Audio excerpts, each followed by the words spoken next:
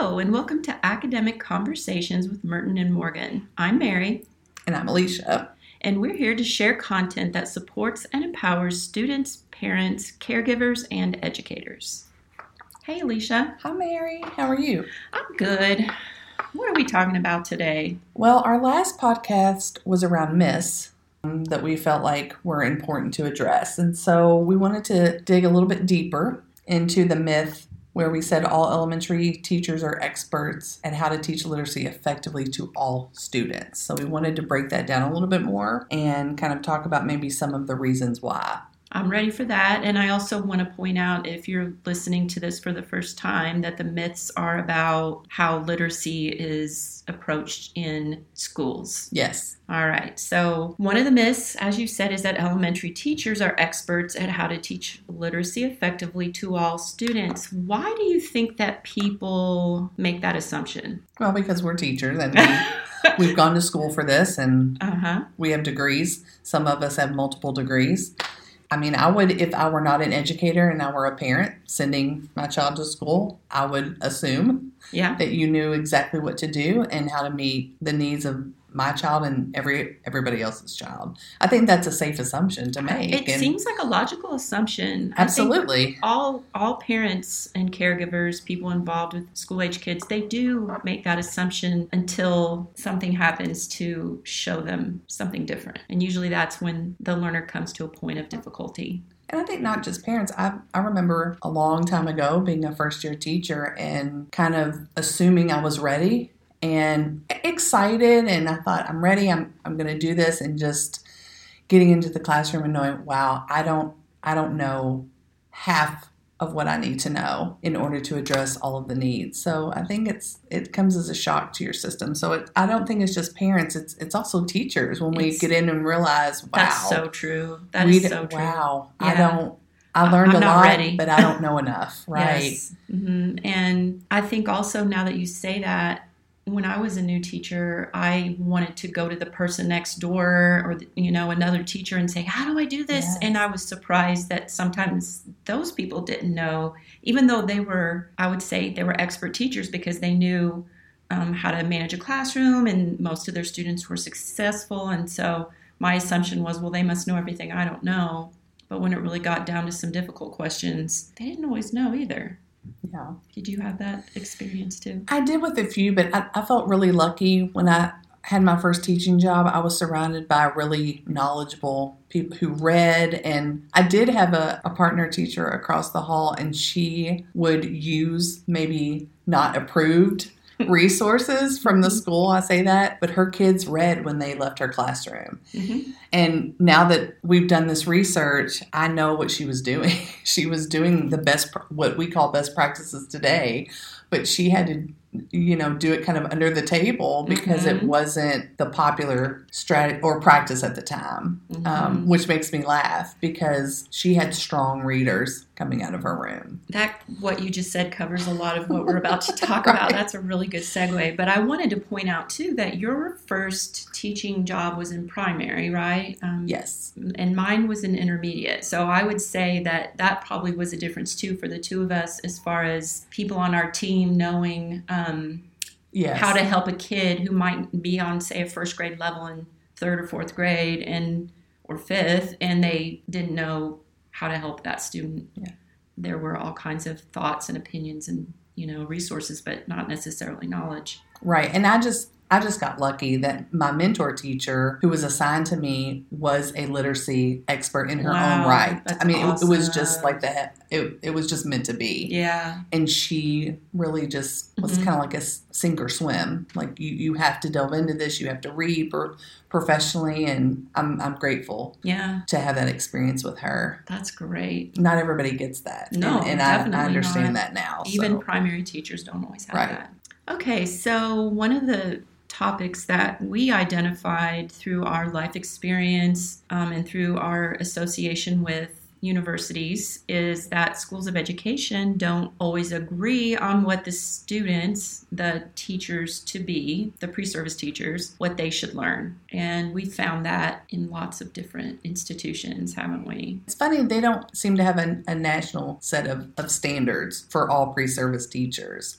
I think it maybe from state to state and maybe even from from institution to institution even. But we see that in schools, though. We're still in schools. I think the Common Core state standards was the closest we've come to as a nation to actually try to get on the same page. But states didn't have to adopt it, or they would adopt maybe a modified version. Our state chose to go all in, K through 12. Oh my gosh, it was so chaotic, wasn't it?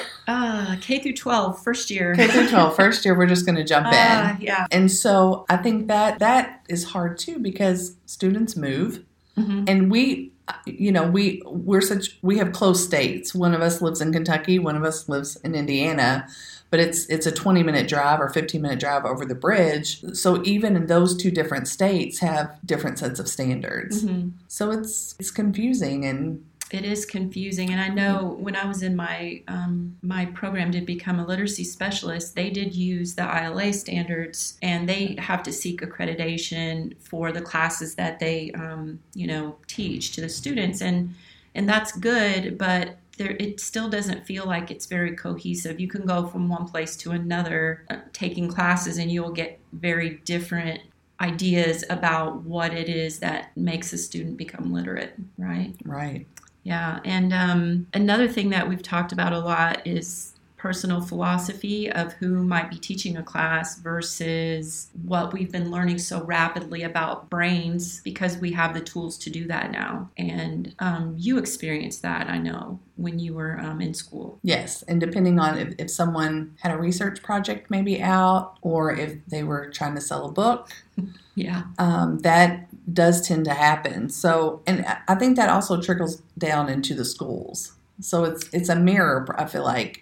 I definitely had a philosophy when I first started teaching, and I was a little dogmatic about those philosophy. I believed in them, but after growing and learning over 20 years, I see that there are ebbs and flows, and like we talked about in the former podcast, whatever the initiatives are, or whatever maybe your school or your district mandates, that's what you have to go with, whether it fits your philosophy or not. Some educators are more outspoken about it and fight a little bit harder, but eventually you're being paid to do a job. So right, yes.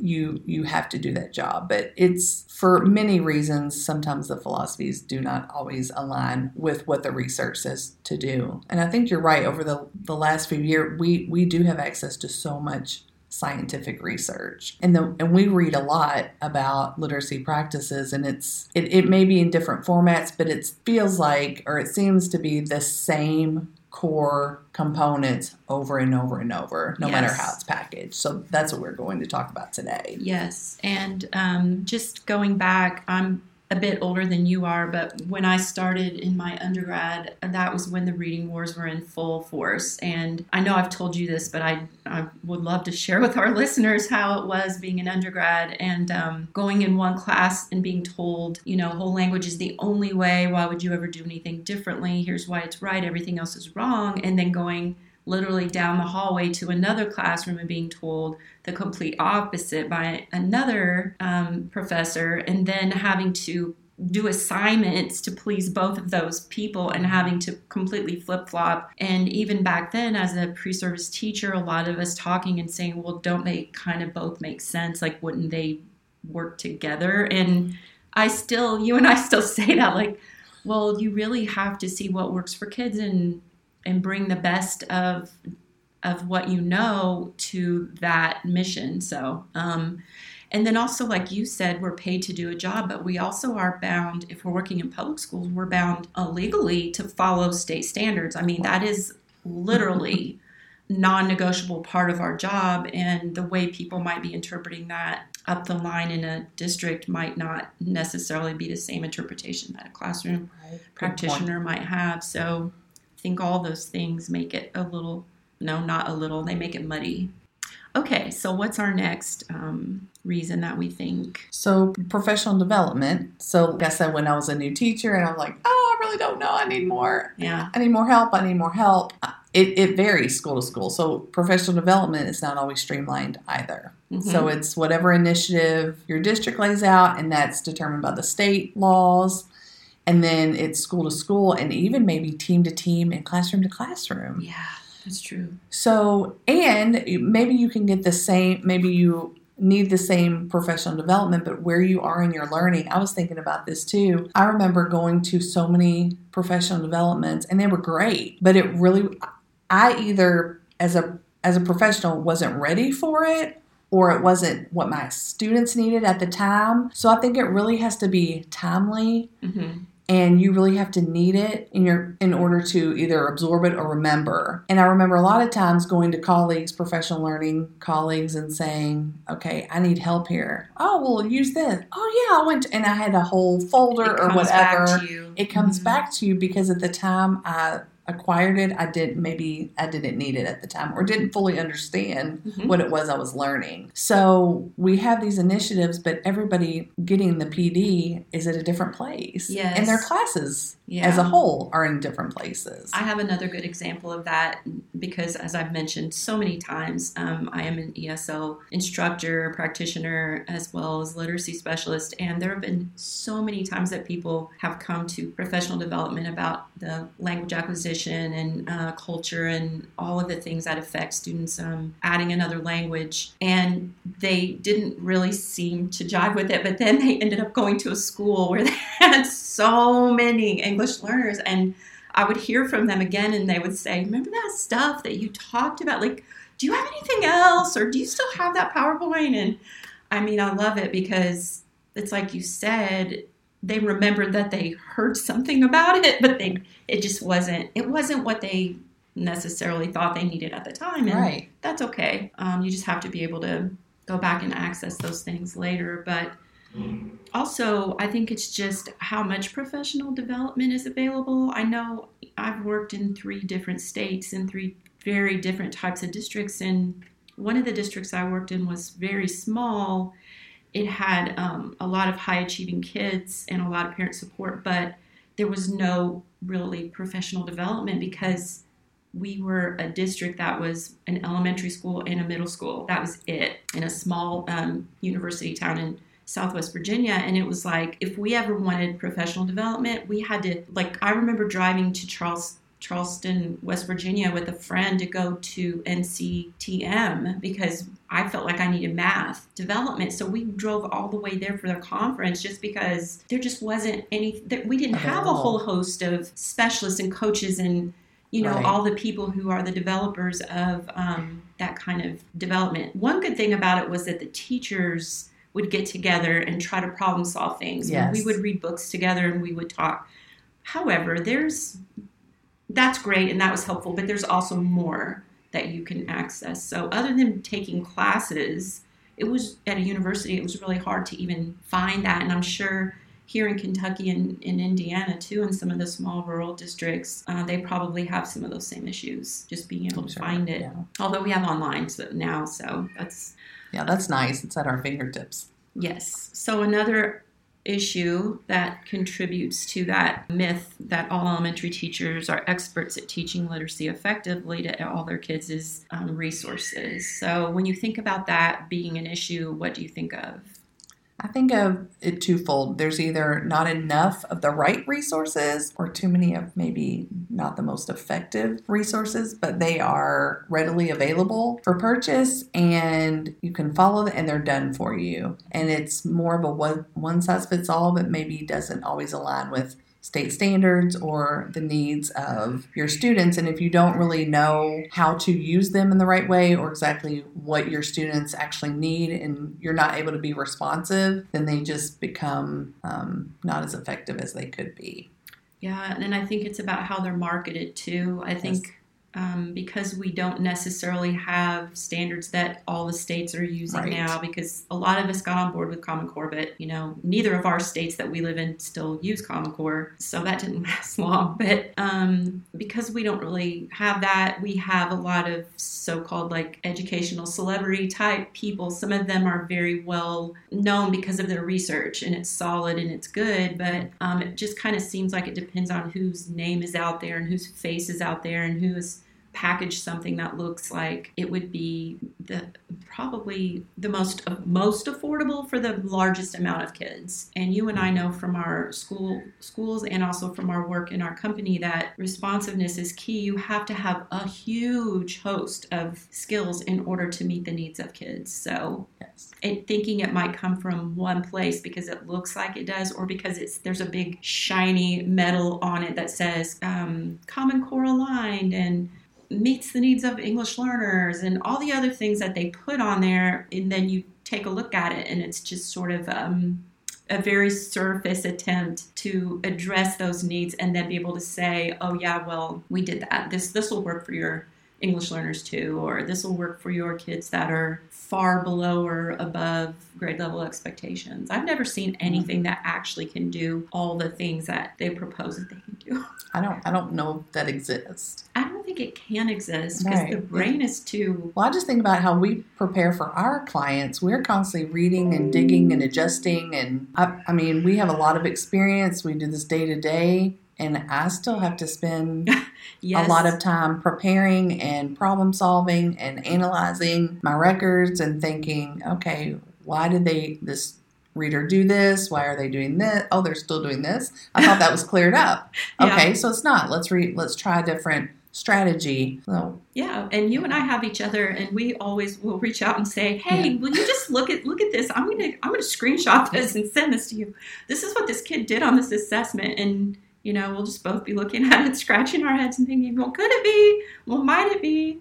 And everybody needs that. And we don't always have that. The resources too, I was going to say this has to do with the follow-up and the training that's involved with the resources. There isn't always that all the way to the teacher training that comes from the developers or the publishing house or the company, so that those questions can be asked directly by the people who are using the materials. I know as a former teacher trainer, I did a lot of, I got trained and then I took it to them. And that's good, and you need that model when you have a huge district. But there were a lot of times when I really wished that they could be there so that they, because they were the ones who were doing it. So a lot of times that's not very available. Like the people who created the resources are only there for a short period of time.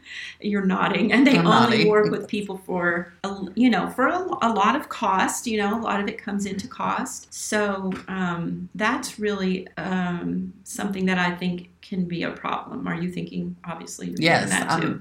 I'm shaking my head because I am one of the people that train the trainer, train the trainers. Uh-huh. And it's great for me. I just grow and get the knowledge, but then I have to adjust it because in the school I work with every teacher's at a different place. Mm-hmm. And it's my job as a coach to modify and meet their needs where they are. Mm-hmm. Too, I'm not only responsive to the kids, I need to be responsive to the teachers.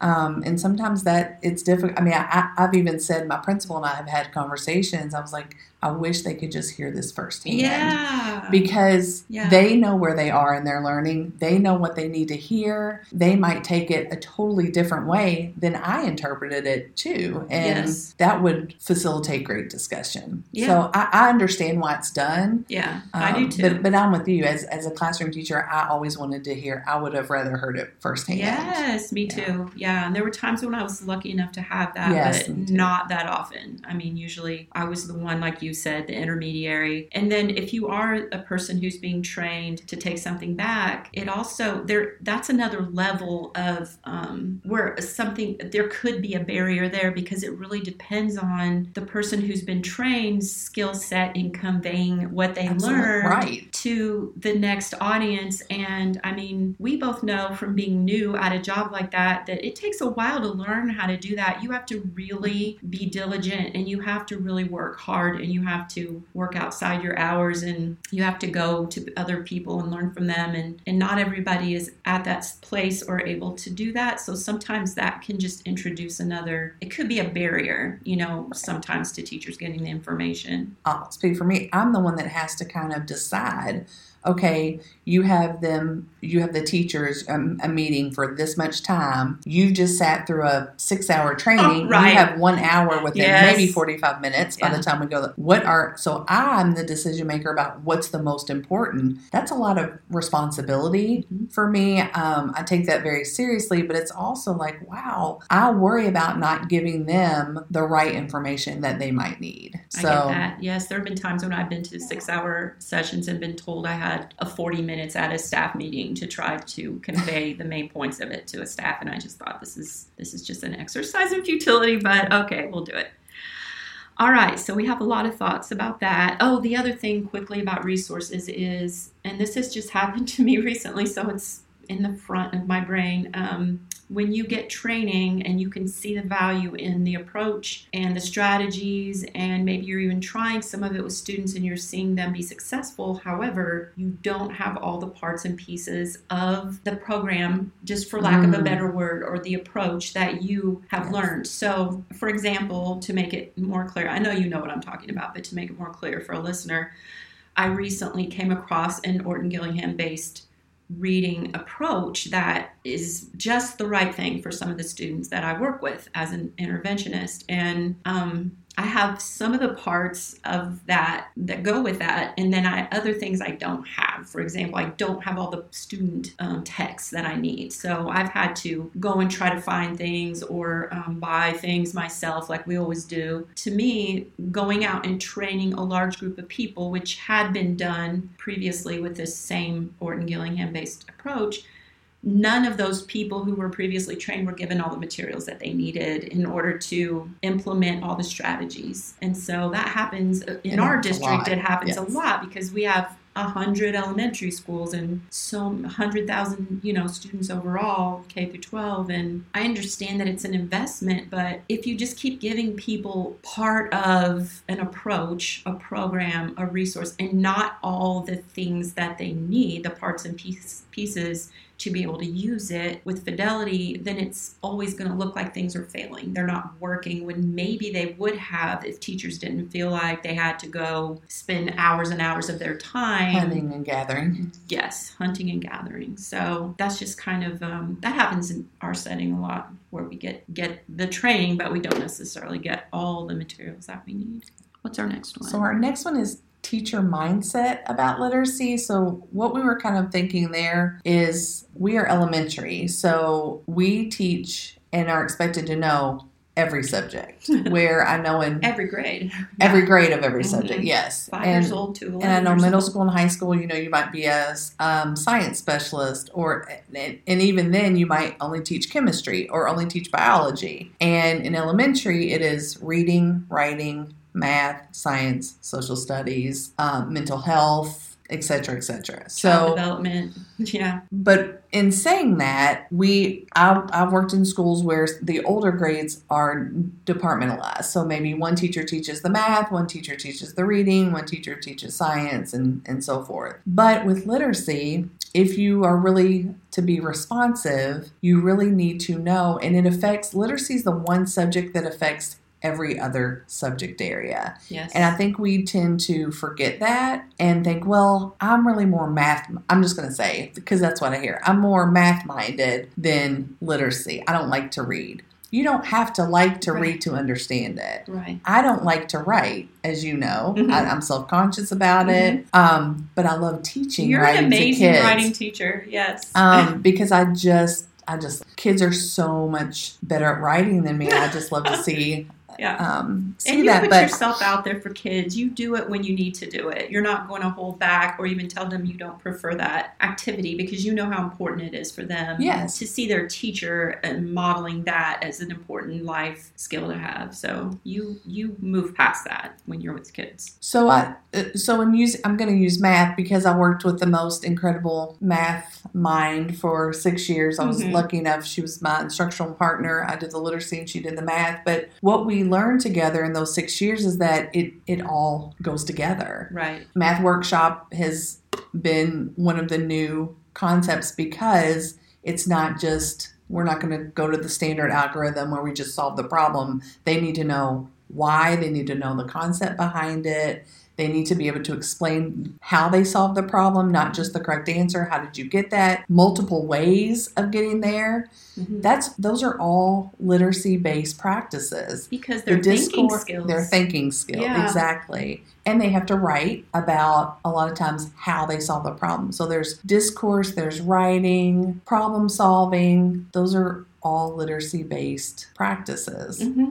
Writing like a scientist, writing like a historian. But if they don't have those basic skills, the big five, which we're getting ready to talk about, it's hard for them to apply those in the different subjects. And it does affect if they learn the subject content or not. Right. So I think I don't want to say dangerous, but I don't think we can get away with saying any longer, I'm only a science teacher, or I'm only a social studies, or I'm only a math, because you can't be. Literacy is embedded. And I think it's only going to help the content and subject area if you understand the literacy practices, because you can be responsive definitely through science, definitely through social studies, definitely through math. Yeah. Word problems are a huge, huge math component in elementary. Yes. And half the time they know the mathematical concept, they just can't read or understand the word problem. Yes, and I have recently have some new clients based on that fact, because the parents have said not only are they not liking reading at all and haven't for a long time, but now they hate math and they don't want to do math because the reading demands in math have increased. Yes. And so they come and ask for help because they say, well, this is a broader problem, than we realized that it was. So I totally 100% agree with you. And I think even in middle school, from working with some middle school and high school people, they are also figuring out in middle and high school, they have been for a while, that literacy is important in every subject, and not they can't really stand alone when kids don't have that literacy background, even at those stages. So I think what you're saying is so true, and also for all the teachers to understand literacy as a gatekeeping skill, meaning, and you've said this a lot of times, if they can't read fluently, we're never going to see what they really know on any assessments. They can't read it, they can't be successful. So